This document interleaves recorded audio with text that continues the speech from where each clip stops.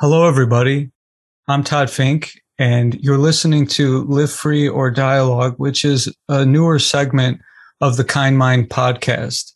Today, I'm happy to have a conversation and introduce you to Jose Hernandez.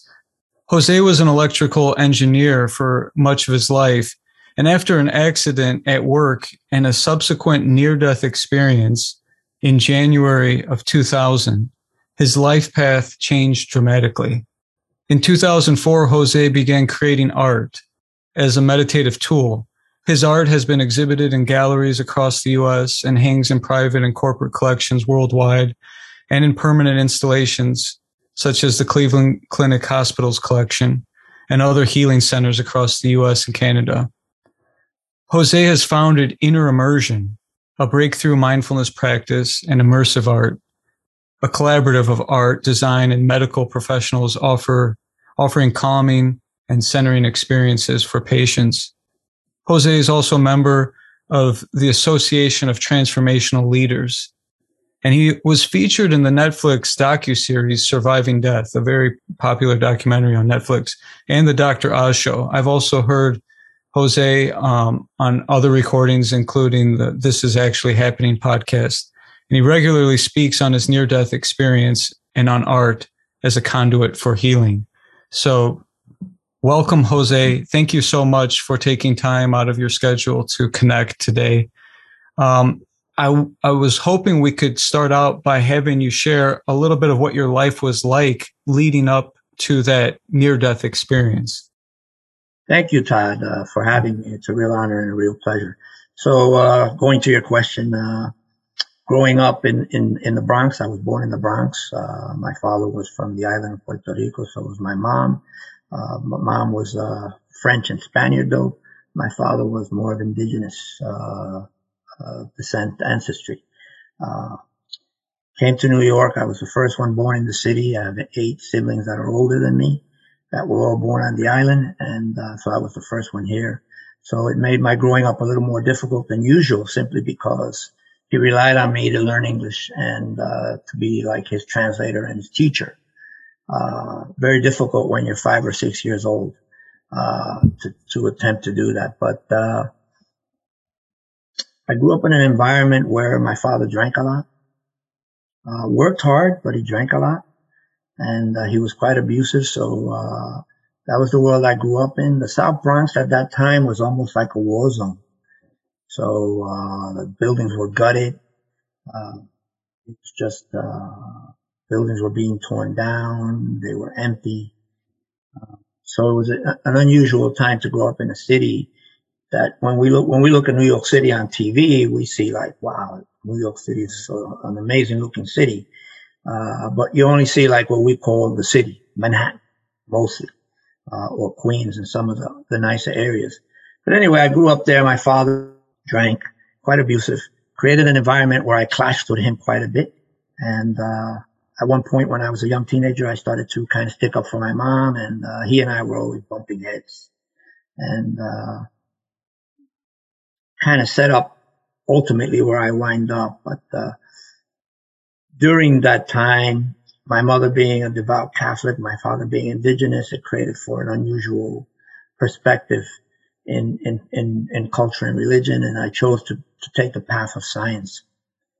I went on to become an engineer, simply because I didn't want to be Catholic or indigenous or follow either faith or belief. And so You think that was due to some of the turmoil of your childhood, Jose? Oh, a whole lot. Yeah.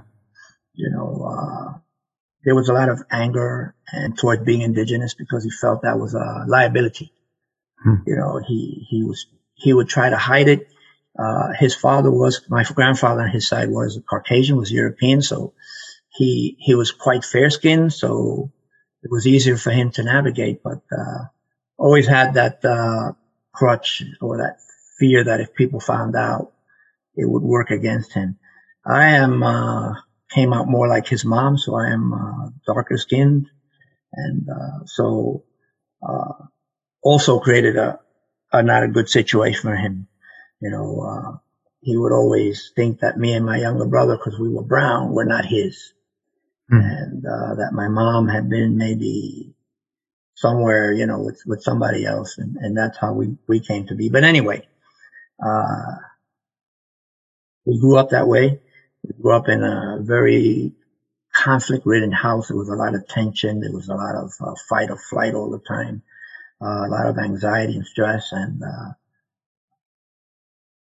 led me to be like my mother's protector. I was one of the youngest, but I have two older brothers, but that role fell on my shoulders, and I kind of took to it.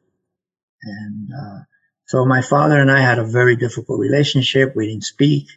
He also had a very unusual way of thinking men should be. In his mind, a man is like tough, emotionless. They never cry. Basically, they're an empty shell. And I grew up thinking that. I grew up that way.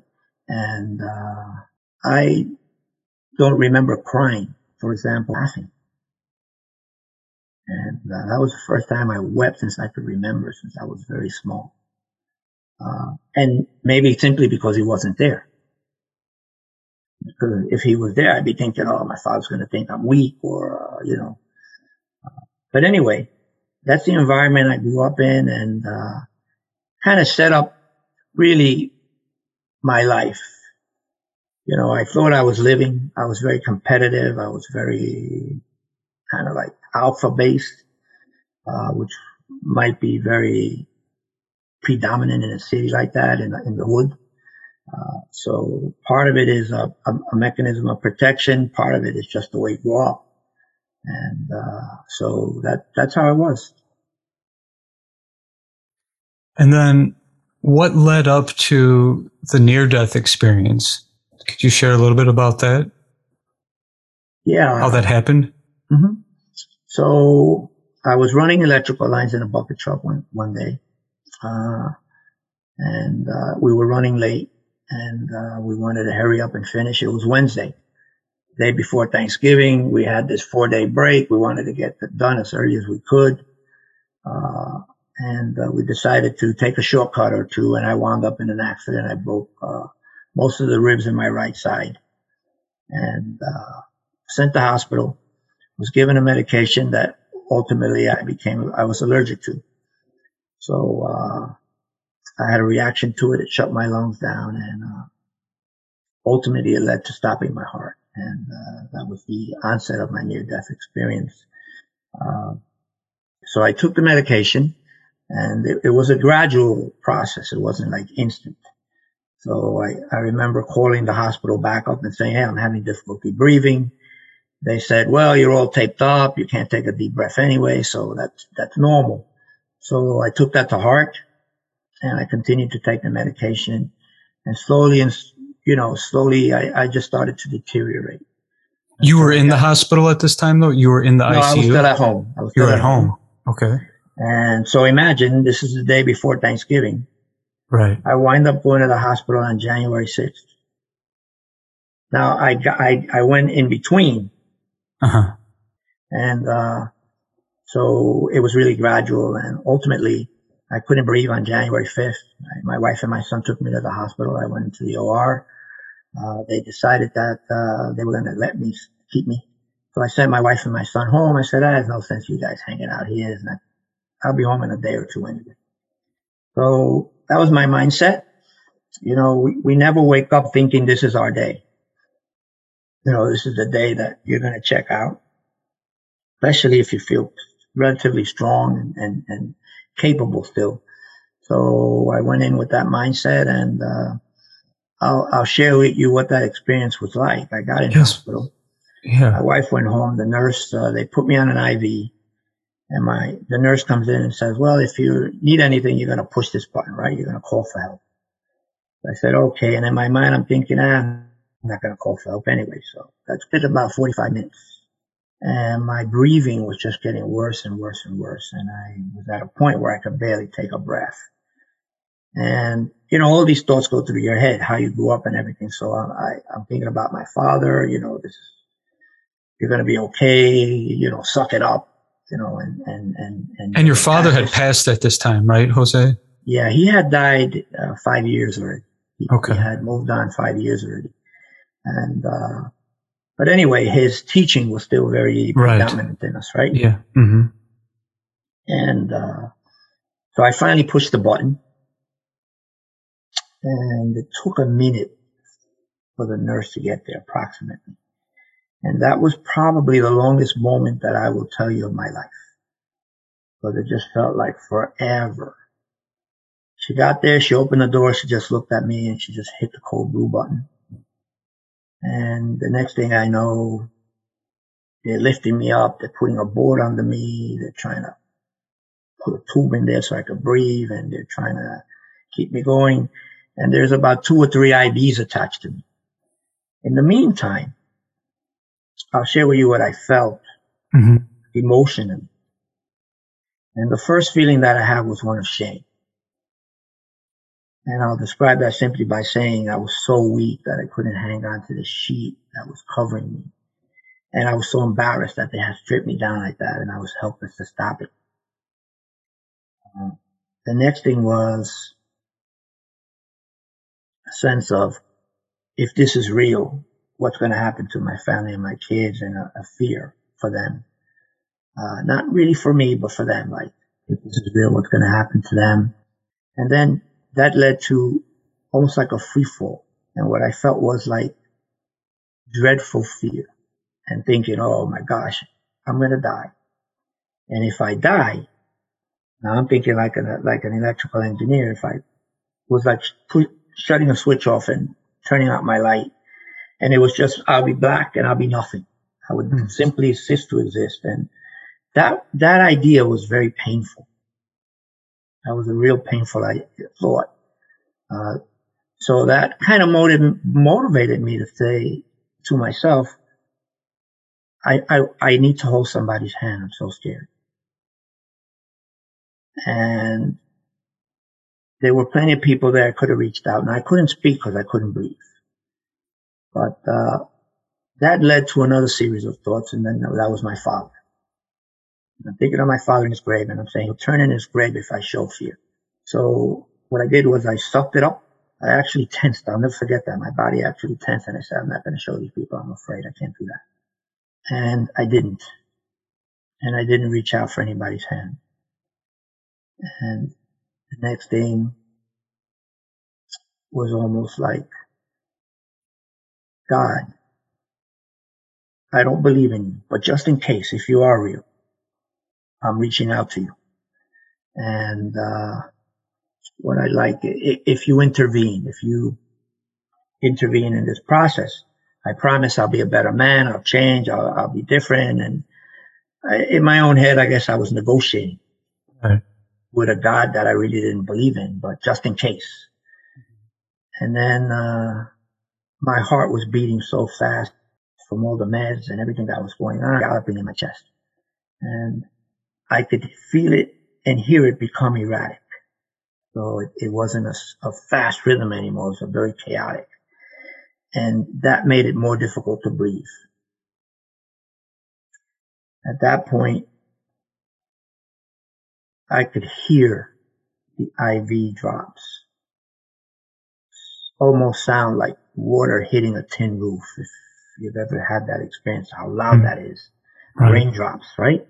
Yeah. And then I looked at the wall, and it was quite distant, but I could see the grain in the wallpaper. And in my head, I'm like somewhat fascinated and captivated by that, but at the same time, the fear is driving and overwhelming everything. And I got to a point where my heart became so irregular that I knew I wasn't going to make it. So I started to tell myself, there's no shame in dying. I'm not quitting. I'm not giving up. We grew up in an environment where we were never allowed to quit or give up, and so if I gave into this, it would be considered quitting. So I couldn't do that. And what in my own head, I started to tell myself, I'm not quitting. I'm not giving up. There's just nothing I could do to stop this. And then. Right. But was there a moment, Jose, where you felt like okay, I reached out to God and nothing happened? There was right before that, and I actually punished myself for thinking that and saying, "Hey, you knew there was no God anyway. What were you thinking?" But Mhm. I just said, "Freak you!" I knew you weren't real anyway, and that was going back to where I was when I was in that thinking it's okay to embrace this and accept it. Mhm. You know, I finally told myself it was okay to die. At that point, my heart stopped. It's a very, I don't know how to describe it, but when you hear your heart stop and you hear the monitor just go beep, there was an awareness that I was dead and I was in that last minute of consciousness, Yeah. and the fear just really kind of took hold. And then I just looked towards the doorway, and I could see like a shadow standing there. And in that moment, I finally told myself, it's okay to die. Okay. And at that moment, that shadow just moved. Now remember, I don't believe in anything. Right. So looking at that, it's very strange to me and maybe not even real, but I see it moving and it moves in and it moves around everybody. So it seems like it's an entity of some kind. Yes, it has the form of a being, of a person, uh, but no features, just like a darker, like a shadow. And I could see it reach out to me and touch me. When it touched me, I felt a tremendous sense of peace and calm just take hold of me. And it just went right through me. And this beautiful sense of love and, that everything was going to be okay. And, I felt this breeze, a warm breeze. And I got long hair, so I'm thinking, oh, my hair's just blowing away in this breeze. And I felt like it was lifting me. And the next thing I know, I'm standing in the corner of the room and I'm looking at the crash team trying to keep me alive. And, I looked at my body and I knew that was me. And I said to myself, that's me and I'm dead. But if that's me, then who am I? Because in that body, I knew everything that I needed to do what I was doing was dead. My brain, my eyes going through my head in that moment. And, finally, I, embraced it. And I heard a voice say to me, imagine your body as a car, like a car. And this car has 5 million miles on it and there's nothing we could do to fix it anymore. So we gotta let it go. Mm-hmm. So in essence, it felt like a feminine energy. Like you gotta let go of this and you gotta say goodbye to your body. And I'm thinking in my own head, wait a minute, I just said goodbye to my life. Now I gotta go and say goodbye to my body. And, as I looked at my body, something very profound happened. It was the first time that I saw myself as beautiful and perfect. And I realized what my body has sacrificed and done for me, how it sacrificed itself for me. And, I wondered, why was I worried about this? Why was I caring about all the things? I thought so many things would flow with me wrong. And now I felt the sense of how perfect I had been and how willing that body was to spend itself living my life and then die. So it was a really beautiful moment where I said to myself, I loved who I had been. I had never experienced that in my real life. There was always something wrong with me. I was never good enough. I think a lot of us go through that in life. My weight, the way I look, there was always something wrong, and you always feel less. And it was the first time that I didn't. feel that way, that I felt like, I honored that body for allowing me to experience everything I did. So what happened was I got a download of memories. So I remember holding my little brother's hand, taking a deep breath, being able to see all the things that I experienced with this body, but simple things, a simple kiss, a hello, Yeah. The sunlight, a sunrise, and things that I never really thought about. So one that struck really deeply was seeing my children when they were little and how they looked at me, and there was so much trust and love in their eyes. Like you could see it. It was almost like a physical thing. And how I had spent my whole life in this competitive mode, trying to gain wealth and things and have stuff, and how I missed all this. So essentially I had missed mostly my entire life because I was caught up in what I had to do tomorrow and then the week after that, and oh my God, this happened, and how do I fix it? And I didn't take the time to see all the beauty and grace that was all around me. And even a tree. And I realized the gift that I had been given. Crazy that it took my death for me to realize that. And everything that we have, that we take for granted, and more in particular that deep breath. I said, have that memory of the deep breath. I could contrast now with those few minutes, those last minutes that I couldn't breathe. And how taking that breath, how easy and simple it had always been. And how it was like the catalyst for my life.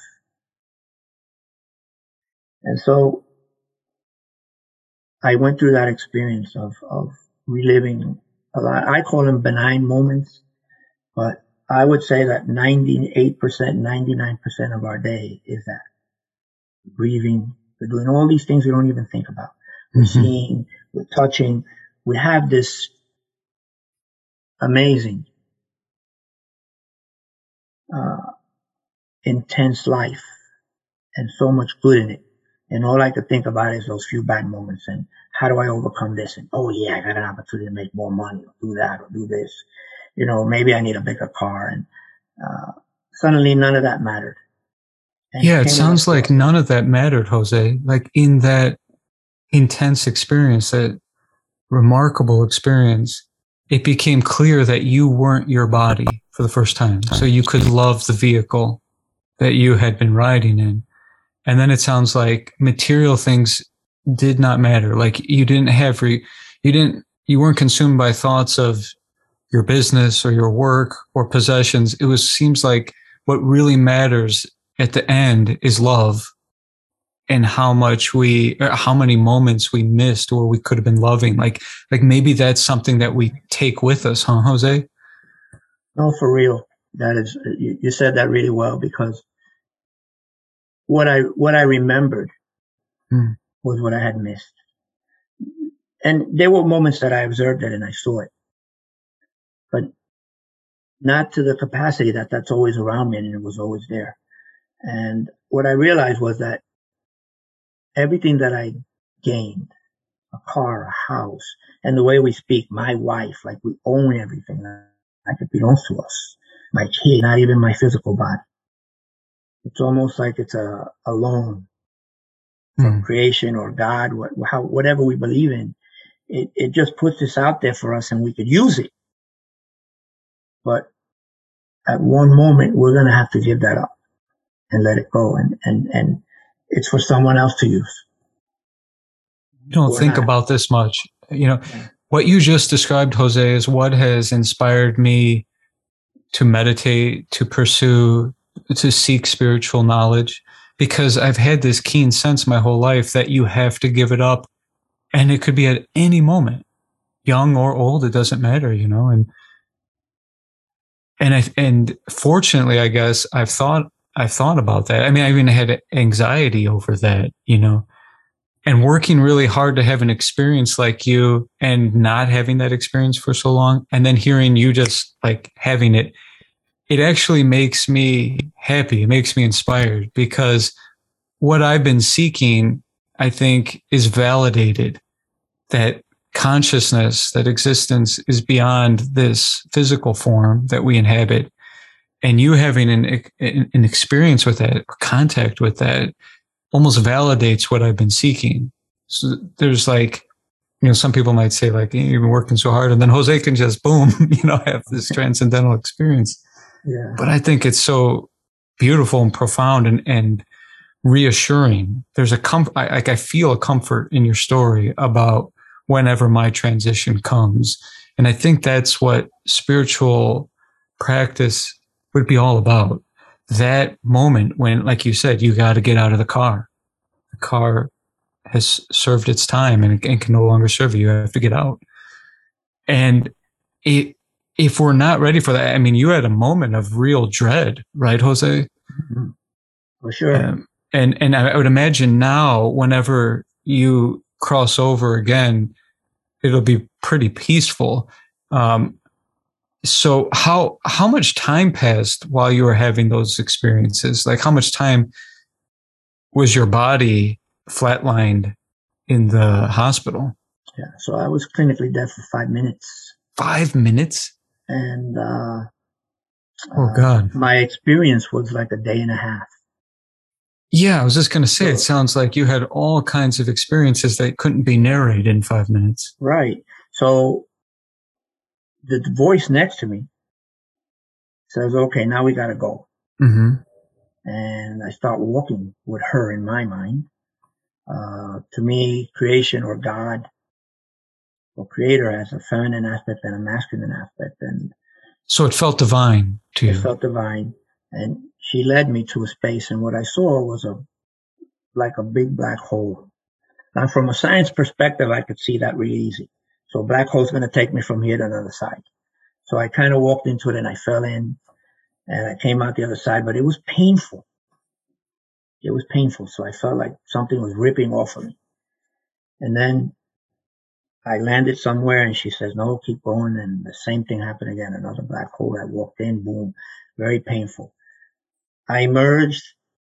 If you could visualize a ball and you're right in the center of it and you have all this color all around you, 360 degrees. I emerged there, right in the center. And I could see this color all around me, and it's as alive as I am. And it's talking to me. And I feel this sense of a tugging. So I don't know if the color is moving towards me or it's joining towards it, but I get to a point where I get enmeshed in it and I become the color. When I become the color, it's almost like I get this download, and it's teaching me, okay, when you're going to paint like this is how you're going to do it. You're going to start with a black canvas, and this is why. And it gave me all the explanations, and that happened very quickly. And I slowly emerged on the other side of the color. And from my experience, the dying process to me was about letting go and acceptance. And I find those two are one. For me to let go, I have to accept. For me to accept, then I can let go. And so I kind of connect them like that in my own head. And all I can see is a beautiful forest and some mountains in the background. And I can see the contrast of clouds, the shadow of the clouds on them. And even to this day, I find that unusual because I grew up in New York City. And then I lived in South Florida. No mountains, none of that, right? So it was very contrasty why I would wind up there. And herds of animals just roaming free. It was beautiful. What was unique about it was everything that I approached, I became. So if I got near a tree, I became that tree. When I was in the air, I was the air. If I was near a rock, I became the rock. If it was a bird, I was the bird. In my mind, when I was in that ball of color, I was light. And it made me understand the concept of being one. So that was quite intriguing, but I was also moving. And as I was moving, I realized that I was floating. And I said to myself, oh my God, I'm floating, I'm flying. And the voice said to me, that's normal here. And then I asked a question about my children. And the question was, what's going to happen to my kids? And the voice said to me, don't worry, you can see them from here. That was it. I was in literally heaven in my own consciousness. You know,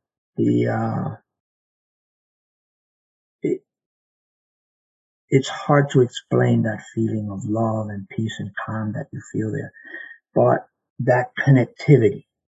So I wasn't speaking. I could hear everything around me and everything communicated with me. So everything was alive. Mother Earth, rocks, everything that I looked at had life. It wasn't like we perceive it here to be lifeless and just, it has mass only. And, I continued to move on.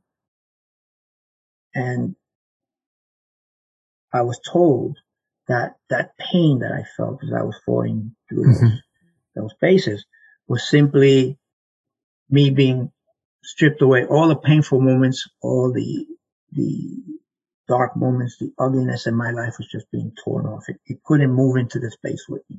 The only thing that could move in here were good memories and love.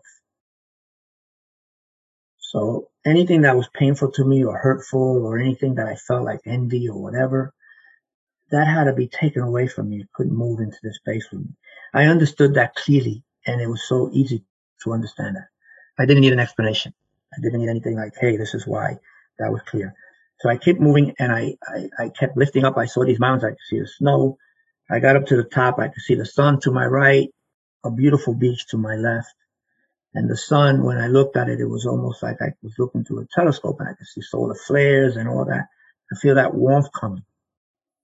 In my mind at that point, I said, oh, this is why I could fly. That warm air is giving me lift. But I looked to the left again and I saw a man on the beach and there were 6 children in a line in knee deep in the water and one child on his left. And I said, I wanted to go find out what that was. So I went down. When I get about 10 or 15 feet away, this man turns around and this was my father.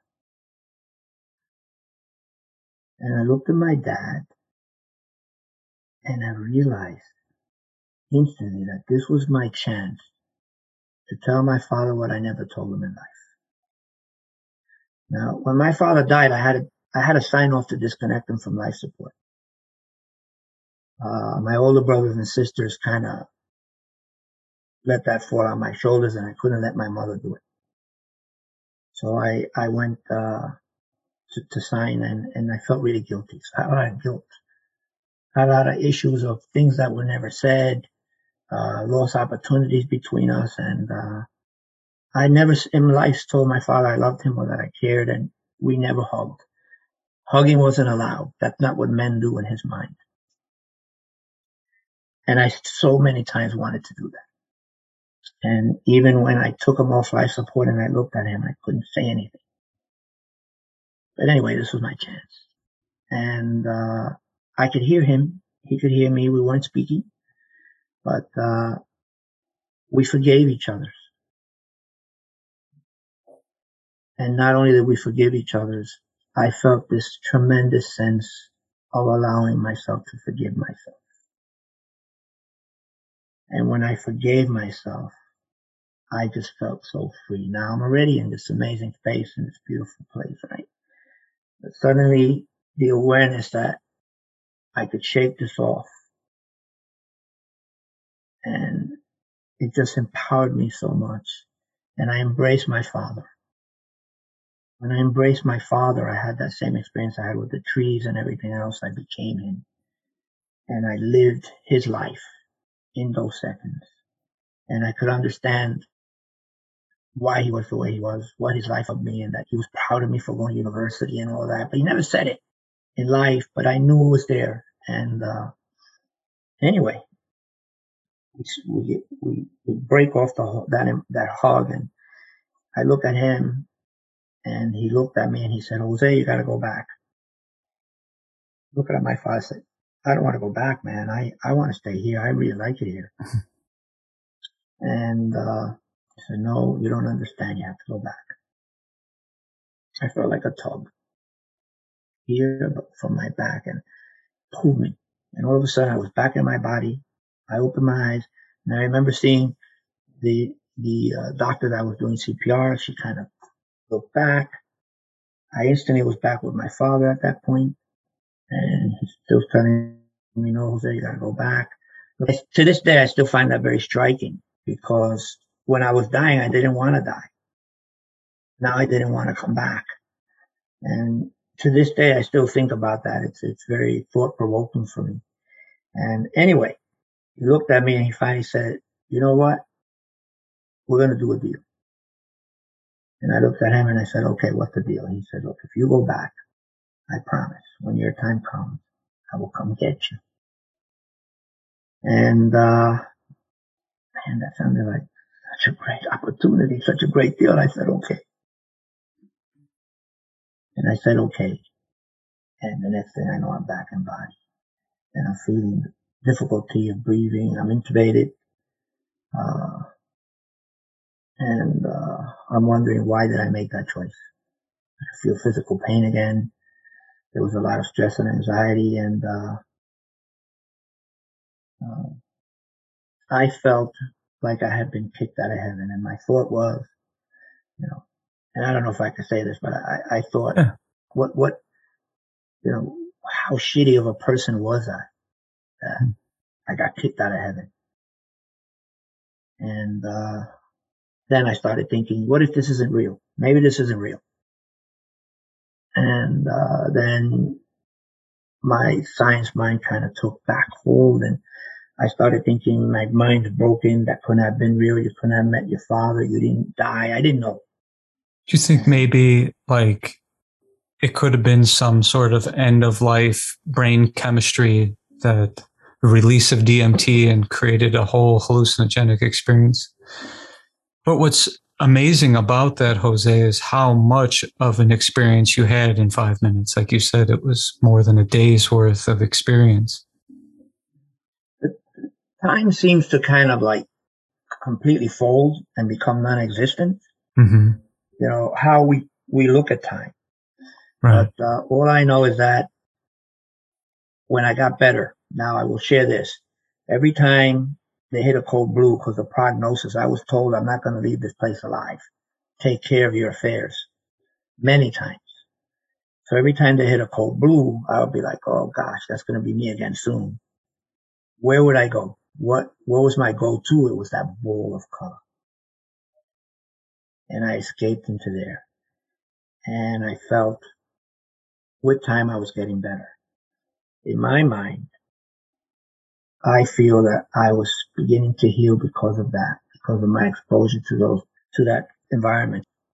Now remember, I'm not that type of guy, so I'm really struggling with how could I be embracing that? Doesn't make any sense. But I truly believe that now. And when I started to get better, finally, when they take me off I was intubated. When they take me off, I was able to speak. And could you imagine not speaking for all those months, a month and a half or whatever, right? And I remember telling my cardiologist, I said, I think I went somewhere. That was it. And he went into what you just said. No, it was DMT. Your brain's still alive for 2 minutes after your heart stops. And you had all these drugs we were giving you. So literally that was all a hallucination. But that didn't resonate. I couldn't stop thinking about that experience. I mean, even to this day, now this is 20 years ago, I think about that 20, 30, 40 times a day. And it really has shaped my life completely. So I was finally able to leave hospital. I went to mental health professionals for about almost 6 years uh, because I thought my mind was broken and that experience wasn't real. And it took 6 months before I could physically go to see them.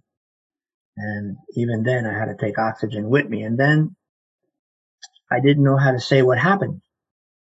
I didn't feel comfortable till almost 3 years into seeing them. And I had seen two different practitioners. This was the third. She actually sat right next to me. And this is maybe in of itself a little crazy, but she held my hand. And she held my hand, and I was dying again. I was on that bed thinking, I wish somebody could hold my hand. I'm so scared. And that gave me the power and the courage to tell her, this is why I'm here. Am I crazy or not? And she was a very open-minded and very compassionate person, and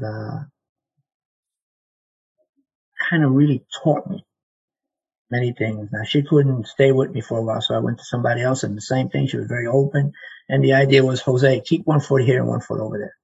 If you're too much over there, we're going to medicate you. If you're not there at all, you're going to lose this. So where do you want to be? So they taught me how to balance and how to kind of keep that science part of me still intact while I preserved.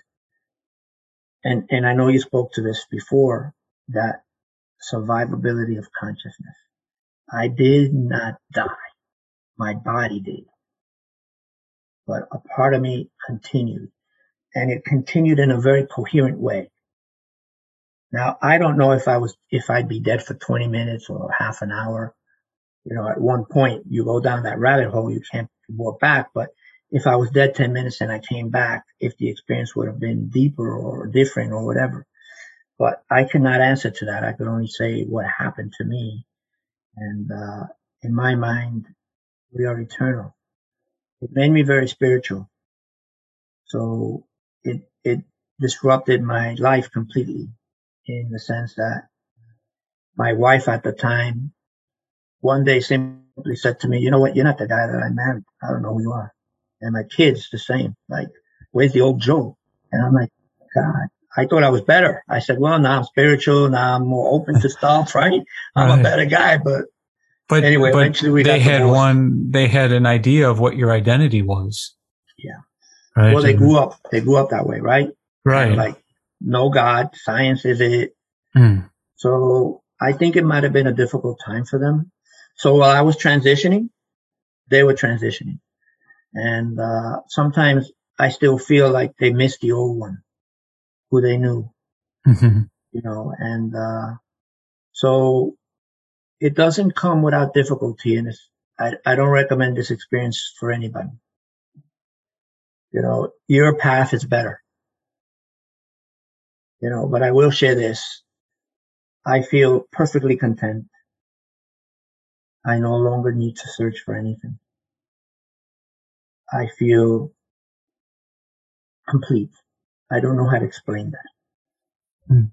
I just feel at peace with everything, you know, and I know a lot of people are seeking and trying to find and things like that. And I honor that and respect it. And, but I no longer feel that need. And I have to equate that with that experience and what that was and that understanding that you have of being one and how everything is interrelated and interconnected and how I'm not separate from my relatives or my ancestors or even you. You know, when I paint, and that's what happened when I came out of hospital, I had this compulsion to paint. And that's why we're seeing, part of the reason I'm seeing these mental health professionals, like, what's wrong with me? I don't know how to paint. I never painted before. And then I just followed that blueprint. And I started painting the way they told me, with an understanding of why that's essential. So I start with a black canvas. Why? Because it told me that in the emptiness, in what we think is nothing, is where all the ingredients for everything that we know exist and are. And they ultimately take shape. So the example was, look at the night sky. Where you see all that black, it's filled with stars, and the deeper we see, the further the more there is. And so I understood that from a very organic place, right? Right from there. And then it said paint in layers. So I got to paint and then paint over it and paint over it and paint over it. And the reason I do that is I'm a different person than when I'm 10, than when I'm 15, than when I'm 20. I experienced many different lives in one lifetime because I'm a different person so many different times. And the walls that we build are represented by these layers. So it kind of, it's interesting because I didn't paint to paint. I painted to create meditations, a word that I would never had used before my experience. But I felt if I could create meditation, this might help people. So I had this need to serve. Do you think that's part of why you came back? There's more purpose for you. Yeah, I felt for sure now. Not right away, but it took this, all these years to do it. And I'll tell you what was the catalyst. I was working with someone in Toronto, a mental health professional, and we were doing the practice of the inner immersion practice. And she said to me one day, Jose, you can't take this back with you. You have to leave it here. Mm. And it almost was like, you know, like wow moment. Maybe this is why you came back. And so, but I'm not sure why I came back. You know, I realized that everything we do in life, we leave here. There's nothing we really take back with us. So, if you know something and you don't share it, you take it back. But Right. if we share it, then we leave it here. And the idea is, you know, I look at us all as individual creators, right? Mm-hmm. We like mini gods and we create all these things. We created even this internet and what we're doing now was created by people. And, so, you know, everything we do, chairs, housing, we create everything, right? And, except Mother Earth that was placed there for us and the resources that she houses. But, I look at us as mini creators and we leave all that here. So if I have a recipe, for example, make it simple for this great cake and I share with my family, when I move on, I left that here with them. So I look at it as God given, creator given, but now I left it here for them. And that's what creator intends. And so I just look at it from a very simple lens now. There's no complexity. I don't need quantum physics. I don't need anything complex to explain this to me. It's just simple, common sense stuff. You know, and I look at you serving. Somebody's going to come there and buy that, and you did that. You know, and we look down at so many things. We have this judgmental mindset, and I'm beginning to learn that everything we do is really to serve others. And sometimes we take so much of it and we try to serve ourselves with it, and that's I think where we get into difficulty in life when we begin to think, let me just serve only me. And everything is about you. And then all of a sudden you break this connection. Mm-hmm. And kind of like the connection I had with my father, where I didn't have to speak. I could just hear. Do you have any experiences on earth in this world back in your body that seems to reflect what you experienced in your NDE? You know, that kind of bridges the gap between that struggle of, could that have been a hallucination? I mean, is there anything, do you see any signs of the world behind this world or something to that effect, Jose? That's a beautiful question. And the answer is yes. Part of the new me wanted to learn more about my culture, in particular from my father. Mm-hmm. So I moved up to Canada from South Florida. My wife grew up here, so her mom's been here. And we came, my mom had just passed, her dad had passed, so we moved up here to spend a few months with her mom, and then the intent was to move to England. So she's English and, she's British, and so she has most of her family there. But we came here and we liked it, we decided to stay. And here I have access to a lot of, there's a huge First Nation community here. And I was able to tap in and they invited me to some of their functions. now I am blessed to be able to share and being asked to or invited into many of the ceremonies, which are so special. But I got invited to do a sweat, and I started to do it regularly, and I had this profound experience. Now, imagine a sweat. You're in there, and it's pitch black, and my hand is here. I can't see it. I know there are 20 guys in there with me, and I have this experience of color defines me. Number one, color is very important to me. And I said, without light, nobody would see me. I would be like this. What I realized that we were just 20 souls all together, almost. But the experience was, we're waiting to get in the sweat. And I'm sitting there and I got stung by a bee. Now, we're in the middle of nowhere, right? The sweat it's deep in the reservation. There has to be a creek. We need to have water. We need to have all these things. So I got stung by a bee on my thigh and I'm allergic. And I'm thinking, oh my gosh, this is it. I'm going to check out right here because I started to swell up really quickly.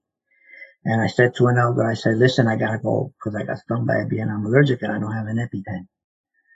And he looked at me, he said, take a deep breath and relax. And I looked at him and said, no, you don't understand. My throat is going to close up and I'm going to suffer. I'm going to die here. And he looked at me. He was like, no. And in my mind, I'm thinking, okay, beautiful sky. The trees are here. And I said to myself, what a beautiful place to die. And very different from when I was dying the other time, right? When I was fearful of dying. And this one, I was very calm and embracing of it. He looked at me. He took a few steps from me and he grabbed 4 leaves from a bush. And he gave it to me and said, chew that and it's going to get sticky. When it gets sticky, put it on the bite. I'm looking at him almost like, no, you don't really get it. And then I'm looking at this thing and it has like spider web on it. And I'm saying, hey, I'm not going to chew that and have another allergic reaction, right? But I looked at him and I'm thinking, well, I'm not going to survive this. I can't drive myself to the hospital. It's too late. So chew it. It's okay. Right. What do you have to lose at this point? Exactly. So I put it in my mouth. I chewed it. Exactly like you said, it got sticky. I took it out, put it on a bite. A minute later, that swelling was gone. And he looked at me and he said, what did you learn? And I said, well, I think you're going to have to help me with this one. And he said, you realize that bee made a pact, give up its life right here to sting you. And that bush knew you were going to be here. I knew you were going to be here. You knew you had to be here. And that bush said, I have to grow here so that the elder's name could grab those 4 leaves and give it to me, and his name was Bruce. And he said, do you understand what's happening? Everything knew you were going to be at this moment. Nothing is ever not conscious of that. And it knew it had to be there for me to grab it and for you to just, you understand how everything is one. And man, that was it. I understand how everything is one in this world. Not only when we die. I am integrated into everything. And I began to understand. So when I walk with an elder and he walks over a line of ants, and in my mind, he didn't even look down to see where they were. So he wouldn't step on them. And he explains to me simple things like, Jose, do you realize so many things are going on? We have an expression. It's called all my relations, right?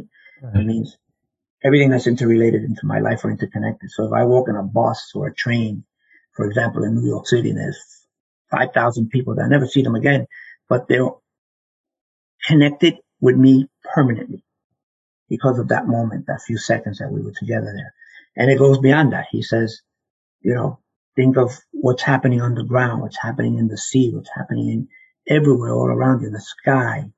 All those things have to be in place for everything to be perfect. So when I got stung by that bee, all those other bees had to be there. The birds that were flying, the worms that were on the ground. He explained it to me in such a way that I was like, my gosh, this is so simple.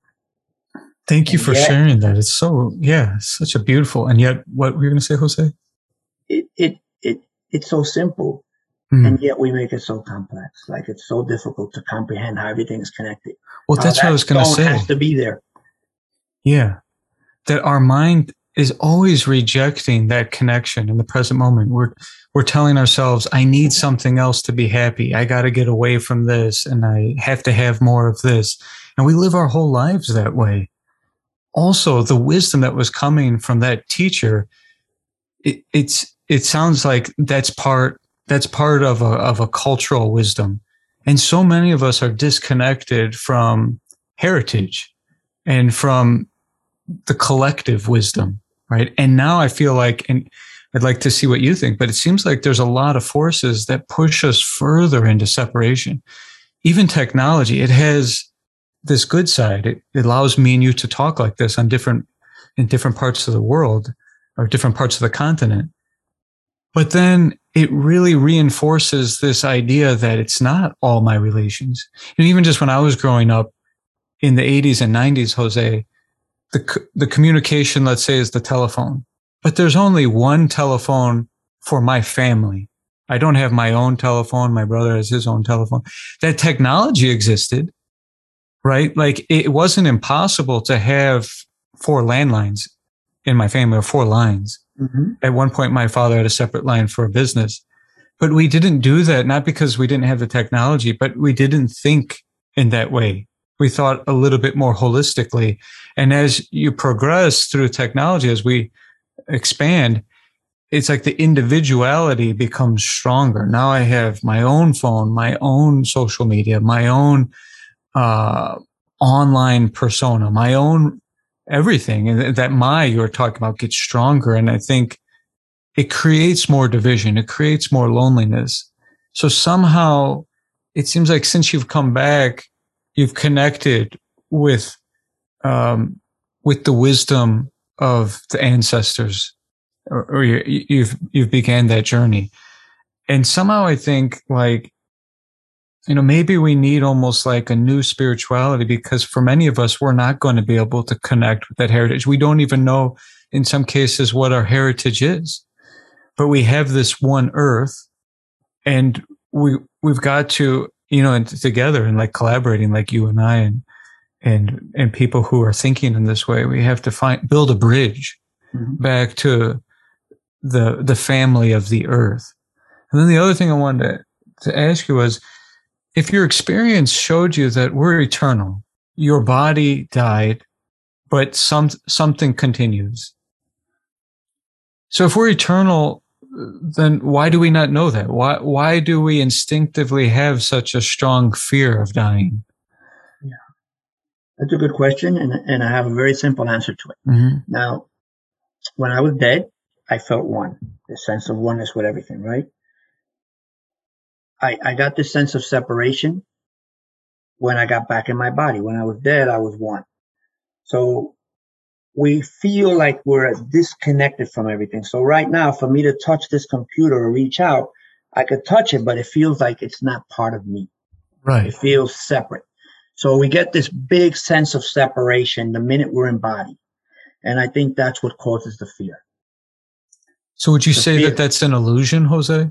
It's an illusion. When I touch material things, it, like you said, it feels separate. Therefore, I want to acquire it because it's not me. It's something I could have.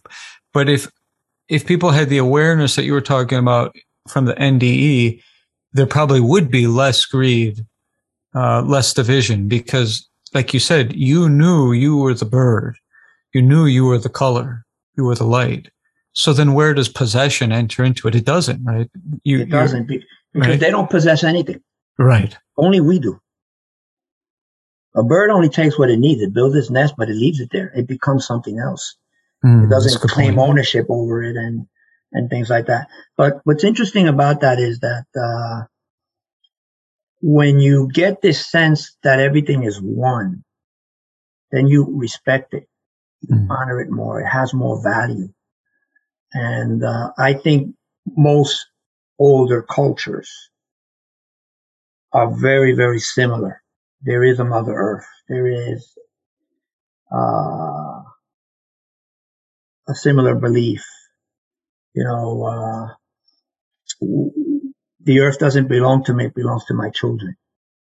So what that's telling me, it belongs to everyone else that comes after us, right? Mm-hmm. So it's telling you preserve it. And there's a lot of old teachings, and I think most cultures have that same, very almost basic teaching about, you know, living in some kind of harmony.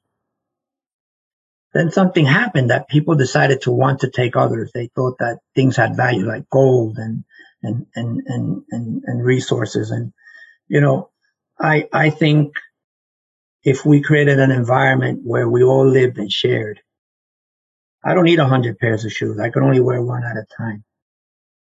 And if you don't have a pair, it's okay for me to give you one. If we had that mindset, because I can't take that pair of shoes with me anywhere, wherever I go, when I'm ready to check out, right? That's going to stay here no matter what. So I think if we just have a more simple mindset like that, life would be so much less stress-filled and anxiety-filled. You know, I don't need to excel to take your job. We need to work together to help each other.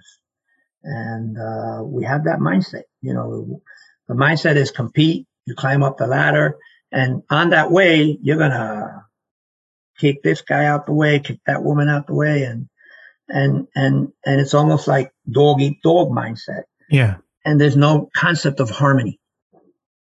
Right. So Jose, when you look around the world and you see the crises that we're facing collectively, and you see the division, and people are hopeless, and kids are becoming mentally ill at unprecedented rates.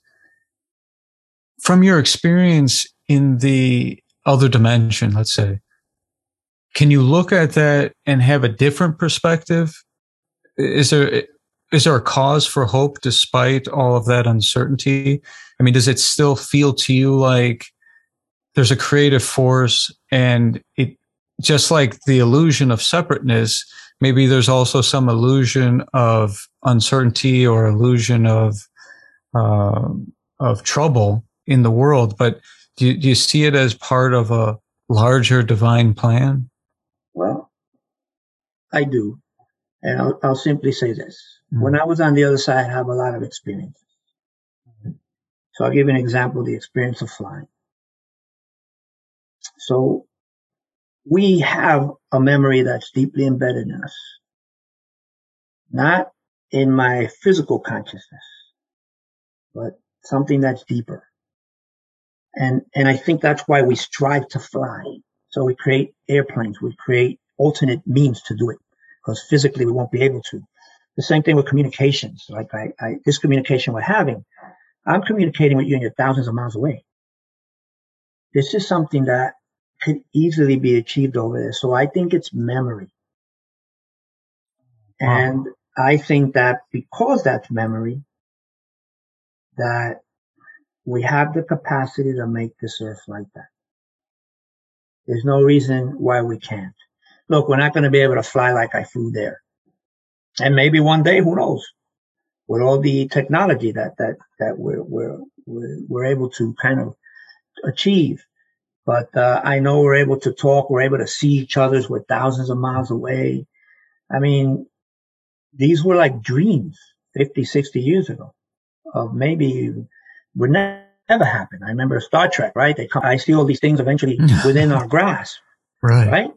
But I think we have to first tackle an aspect of us that wants things, you know, and should focus on more important things. So as long as you have a roof over your head and you have shelter, you're good. You don't need 50 rooms. You don't need 10 bathrooms for 3 people in a house. And I find that's where there's an obsess of things. It's an extreme. Yeah. We could use that and help so many others. So, Yeah, well said, Jose. I feel like enough people, you have to hit a critical mass of people to hold this vision, because it's kind of like a game theory where it's like a few people could see that.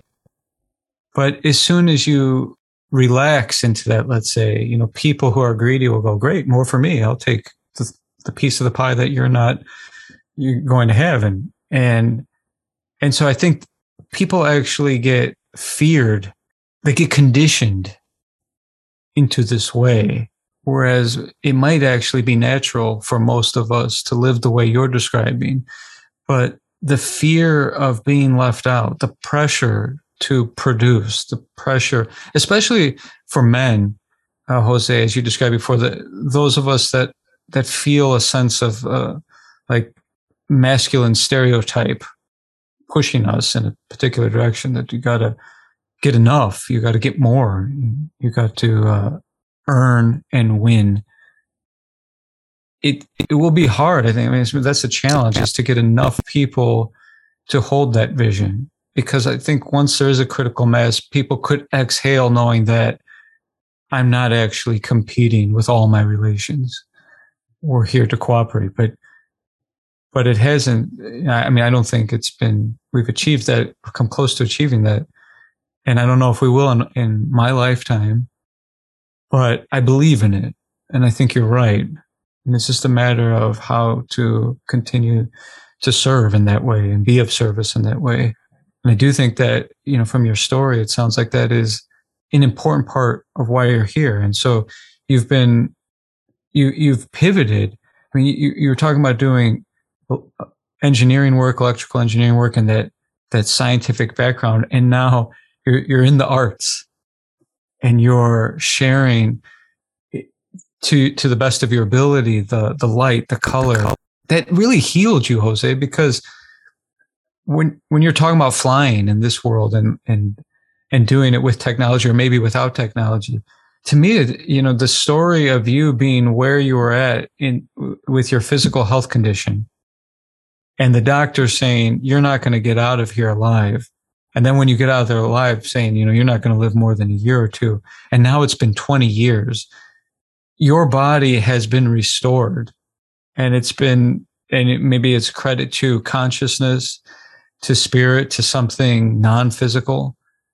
But now you're getting results, bringing this color, this artwork as a healing modality, and sharing that with others. So can you tell us a little bit more about what inner immersion is and ascension art that you're creating, and how and what your goal is for bringing it into the mental health arena?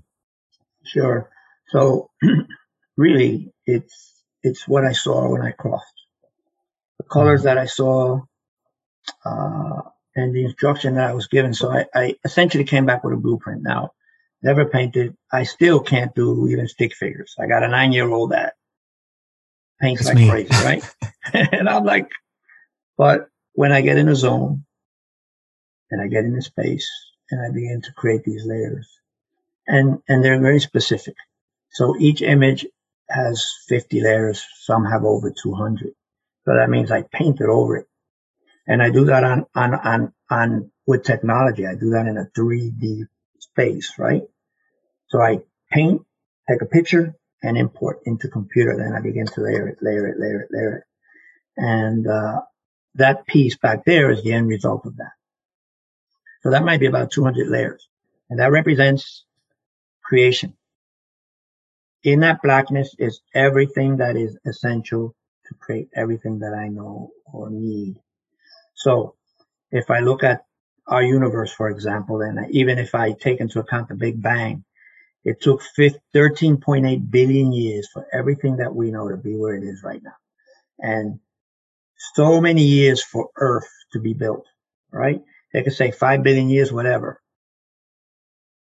But built to a point where it made it safe, capable to house us. And then it made us so we could survive here and live here. And I look at the universe simply as that. So that's the foundation of that creation. Then we start with the layers, and in theory, it's my beginning. Here's where I was when I was very young, and as I got older, and this happened to me, so I put a wall so that won't happen to me again. I'm afraid. I had a relationship and it didn't work well. Now I'm afraid to commit. Boom. And we begin to alter our personality and our being and becoming different people.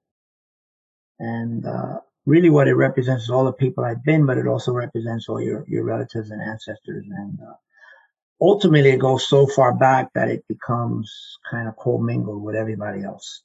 And it goes back to the original source, so where we all came from. And to me, that speaks about union with one, union with yourself and everything that exists. So technically, that painting is engineered to take you back to that creation, to that beginning moment of everything that we know and everything that we've experienced and all those before us, right? That come before us because they live within me, you know. And so we move forward with our entire past with us, not only 5 years or 10 years or just up to my mom and dad, but my grandparents and my grandparents and my great grandparents and my great, you know, and we have a term that we say, our 7 grandmothers, which means our entire tree, right? Family tree and everybody that existed in it. So we walk around with all that. We don't walk around with just my life. We walk around with all those thousands of lives that are directly connected to me. And then at one point, they all kind of get entangled with everything else. So not only with everybody else around us, but with Mother Earth, with everything that exists. And to me, that the imaging is really engineered to take you to that oneness, right? Where we become one with everything. But it's also a mirror of yourself. So I was instructed to paint on reflective surfaces. So that one's on metal. I paint on glass, metallic paper, and then we put like a laminate on it. But the idea is to see a little bit of yourself in there, right? So now that's me. And then that gave birth to the inner immersion program and the immersive arts.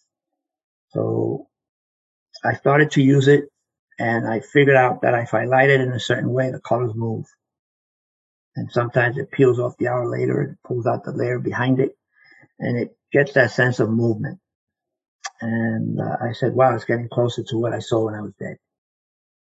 And with that in mind, I started to think, okay, it's going to be a practice. Now, you're going to understand where I'm coming from here. I had this is how it's going to work. And the concept was a bridge. How do I bridge here and the other space? Then I took a shower the day before I was actually going to do the practice. And I had about 6 people that were going to participate. That was going to be the first time I ever did it. And this was in 2008. And that night I get a download. And it was like, gotta change everything. So it became about my death experience, integrated with some of the culture that I learned, that I knew of. And incidentally, because I hadn't really learned that till I got here to Canada. I was still in Florida. So somehow I had an awareness of that. And so it told me when we go into this meditation, the first meditation, you use drumming. Why do we use drumming? It's your beat of your mother's heart. It's what infant, when it's born, could differentiate a heartbeat from another, knows its mother's heartbeat. So I was like, wow, that's really intense. So drumming to take us back to our beginning. A sweat, in essence, is the womb of your mother. It's the womb of the creation part of creator, the female aspect. And that's why it's hot and wet and dark. And that's where we go to sweat, to have that experience of letting go of stuff and things like that. So while I hadn't done a sweat, this was fashioned in that same way. So it had all those aspects in it. But anyway, the practice is engineered to have you find yourself. And we do that through art. So there's art components associated with it, not traditional art therapy. This is more of, I give you a certain amount of time to paint. I paint for X amount. We go through meditation A, meditation B. I like to share a story because I think the idea is to connect with people and create trust. So I share a real story of my life. So this happened to me, and this was really bad. Or this happened to me, and this was really good. And the idea is to get them to become receptive to opening up and sharing their own stories. Anyway, by the time we finish, it's a 3-hour process, 3.5 hours. People open up, and I was able to discover by the use of the colors that they pick, they select, and that they use, that I could predict with 70 to 80% accuracy a lot of what was going on in their life. And a lot of times people say, well, you're kind of psychic. And I would say, no, I'm not psychic. You're telling me. And I truly believe that. So, for example, if somebody takes 24 crayons, I know with 70 or 80% accuracy what 5 colors they're going to use. And that was the first thing that was like a pattern that I began to see. And I wondered why that was. So you got 24 colors. Why do most people pick the same colors? And then it became deeper than that. Then I began to realize if I paint with a color, it's telling me that something bad happened to me. If I paint with a different color, it means I'm hiding all these things. If I paint with another color, it means, man, I need a break. I'm being overwhelmed by life. And I began to be able to look at the paintings or the sketches that the people did, the drawings, and be able to say to them with pretty good certainty what was going on in their life. And I did that with over 1,500 people, and now I get them to validate what I'm saying. If they can validate what I'm saying, then this is a toolbox that they could use. And they don't need to wait 3 years for someone like myself to tell them this is why I'm here. 10 minutes after you're in their office, they got a real good idea where you are. And the beauty of this is you take it home and you continue to do the practice by yourself. And you could just either scan these and send them to, your mental health professional, or go back to see them every once in a while. It's not intended to be long term. It's intended to be something that cuts to the chase, and it creates in the world of mental health what they want. They want trust, and they want breakthroughs. The breakthroughs happen between 1 and 4 sessions. After 4 sessions, you're already telling your story. You're telling them what's going on. So it's almost like a mirror of your life. It's a photo of you. And then I also want to use it in a different vein, and that is to help mitigate use of consumption of drugs. So when you're in hospital, you have surgery, you're in pain. Will having the artwork available to you, being there with you, being able to look at it, being able to pick one painting or another, in essence, become your own curator, will one image allow you to manage pain better than another? And if so, let's find out what about that image is. Is it the colors? Is it what? And I'm actually speaking with 2 hospitals about potentially doing a program like that now. The idea is to stop addiction before it starts. When I left the hospital, I was 3 months in hospital. I was addicted to multiple medications. It took me 2.5 years to get off. So from my personal experience, I know how easy it is to become addicted. And we're addicted to all kinds of stuff right now. Social media. Some people are addicted to television. We're addicted to food. Everybody has an addiction. Some are just more harmful than others. And we're just trying to see if we could create a use for this that might be able to become a tool to help somewhat with some of these painful addictions like drugs and things like that. And Jose, that's really wonderful, meaningful work. And I have a background in psychology, and it can be discouraging to see people with all these traumas and addiction and so many of the things that we go through in life. It's just not easy to heal with the modalities that we have. I see people come for treatment 10, 12 more times for the same condition, and it just doesn't seem like they're making progress, and it's disheartening. But when I think about your experience, Jose, with your father and the trauma that you endured growing up, it seems like it probably would have been really hard for you to heal, forgive, and liberate yourself from that part of your journey just through conventional therapy. It seems like you needed something so holistic, so mind, body, soul.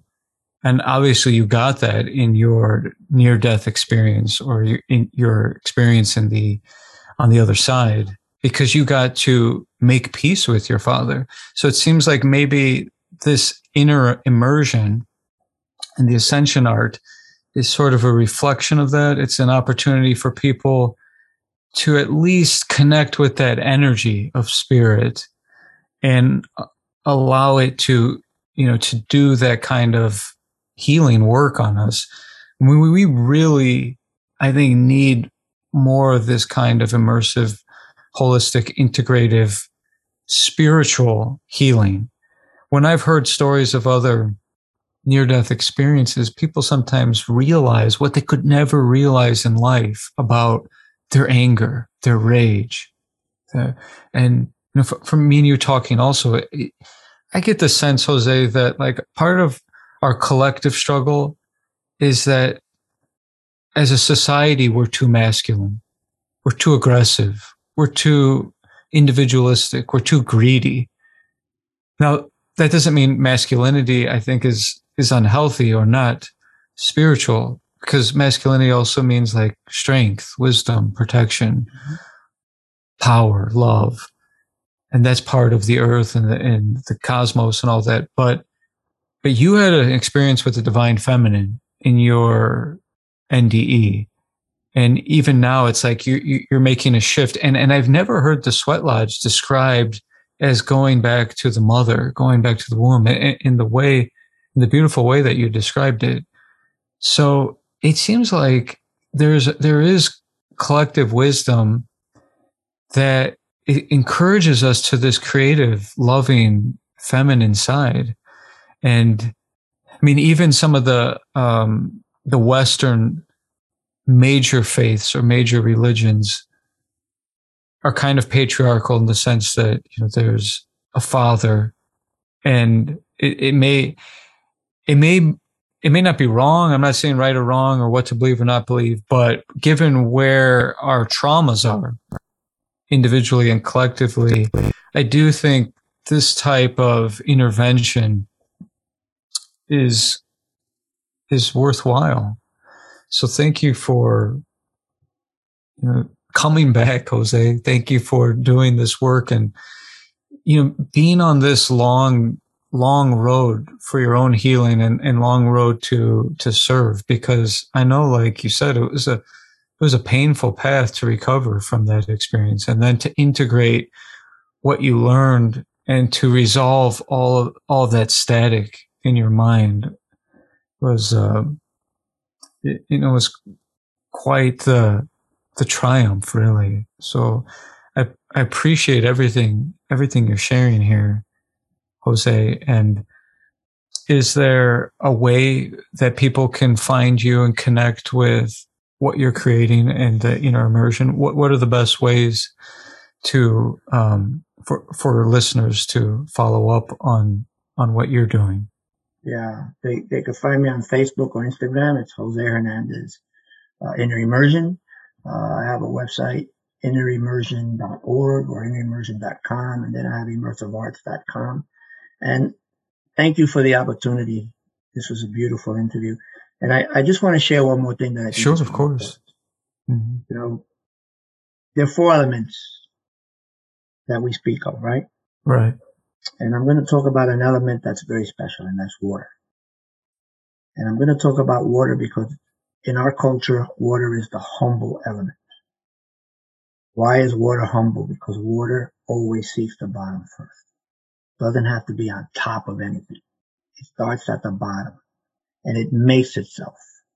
It builds itself. And I think if we were like water, what a beautiful world this could become. We all thought, let's be humble. Let's be like water.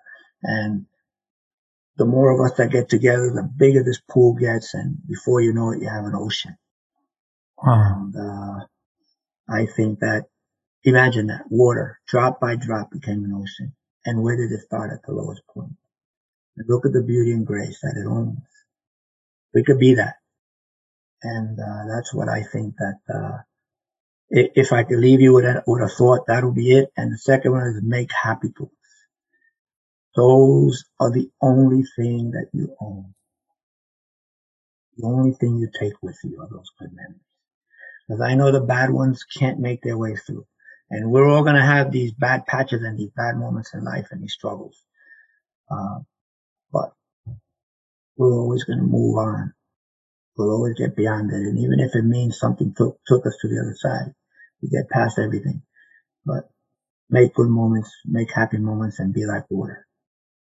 Thank you, Jose. I love those parting thoughts. It's a perfect way to close out this dialogue. I'm really grateful to you. It's been an honor to share space with you, to learn from you, and to hear your story. And I'm happy to support what you're doing and spread the word on inner immersion and the artwork that you're creating and the healing that you're creating for the world. So thank you, Jose. I hope we can connect again and continue our dialogues and continue to collaborate. And for those of you who are listening to this on Apple Podcasts or Spotify, you can also watch this episode on YouTube and vice versa. So thank you, Jose, my friend, and I look forward to seeing you again in the future. Be well. Thank you. Thank you. I know we will meet again. Stay well. Stay safe.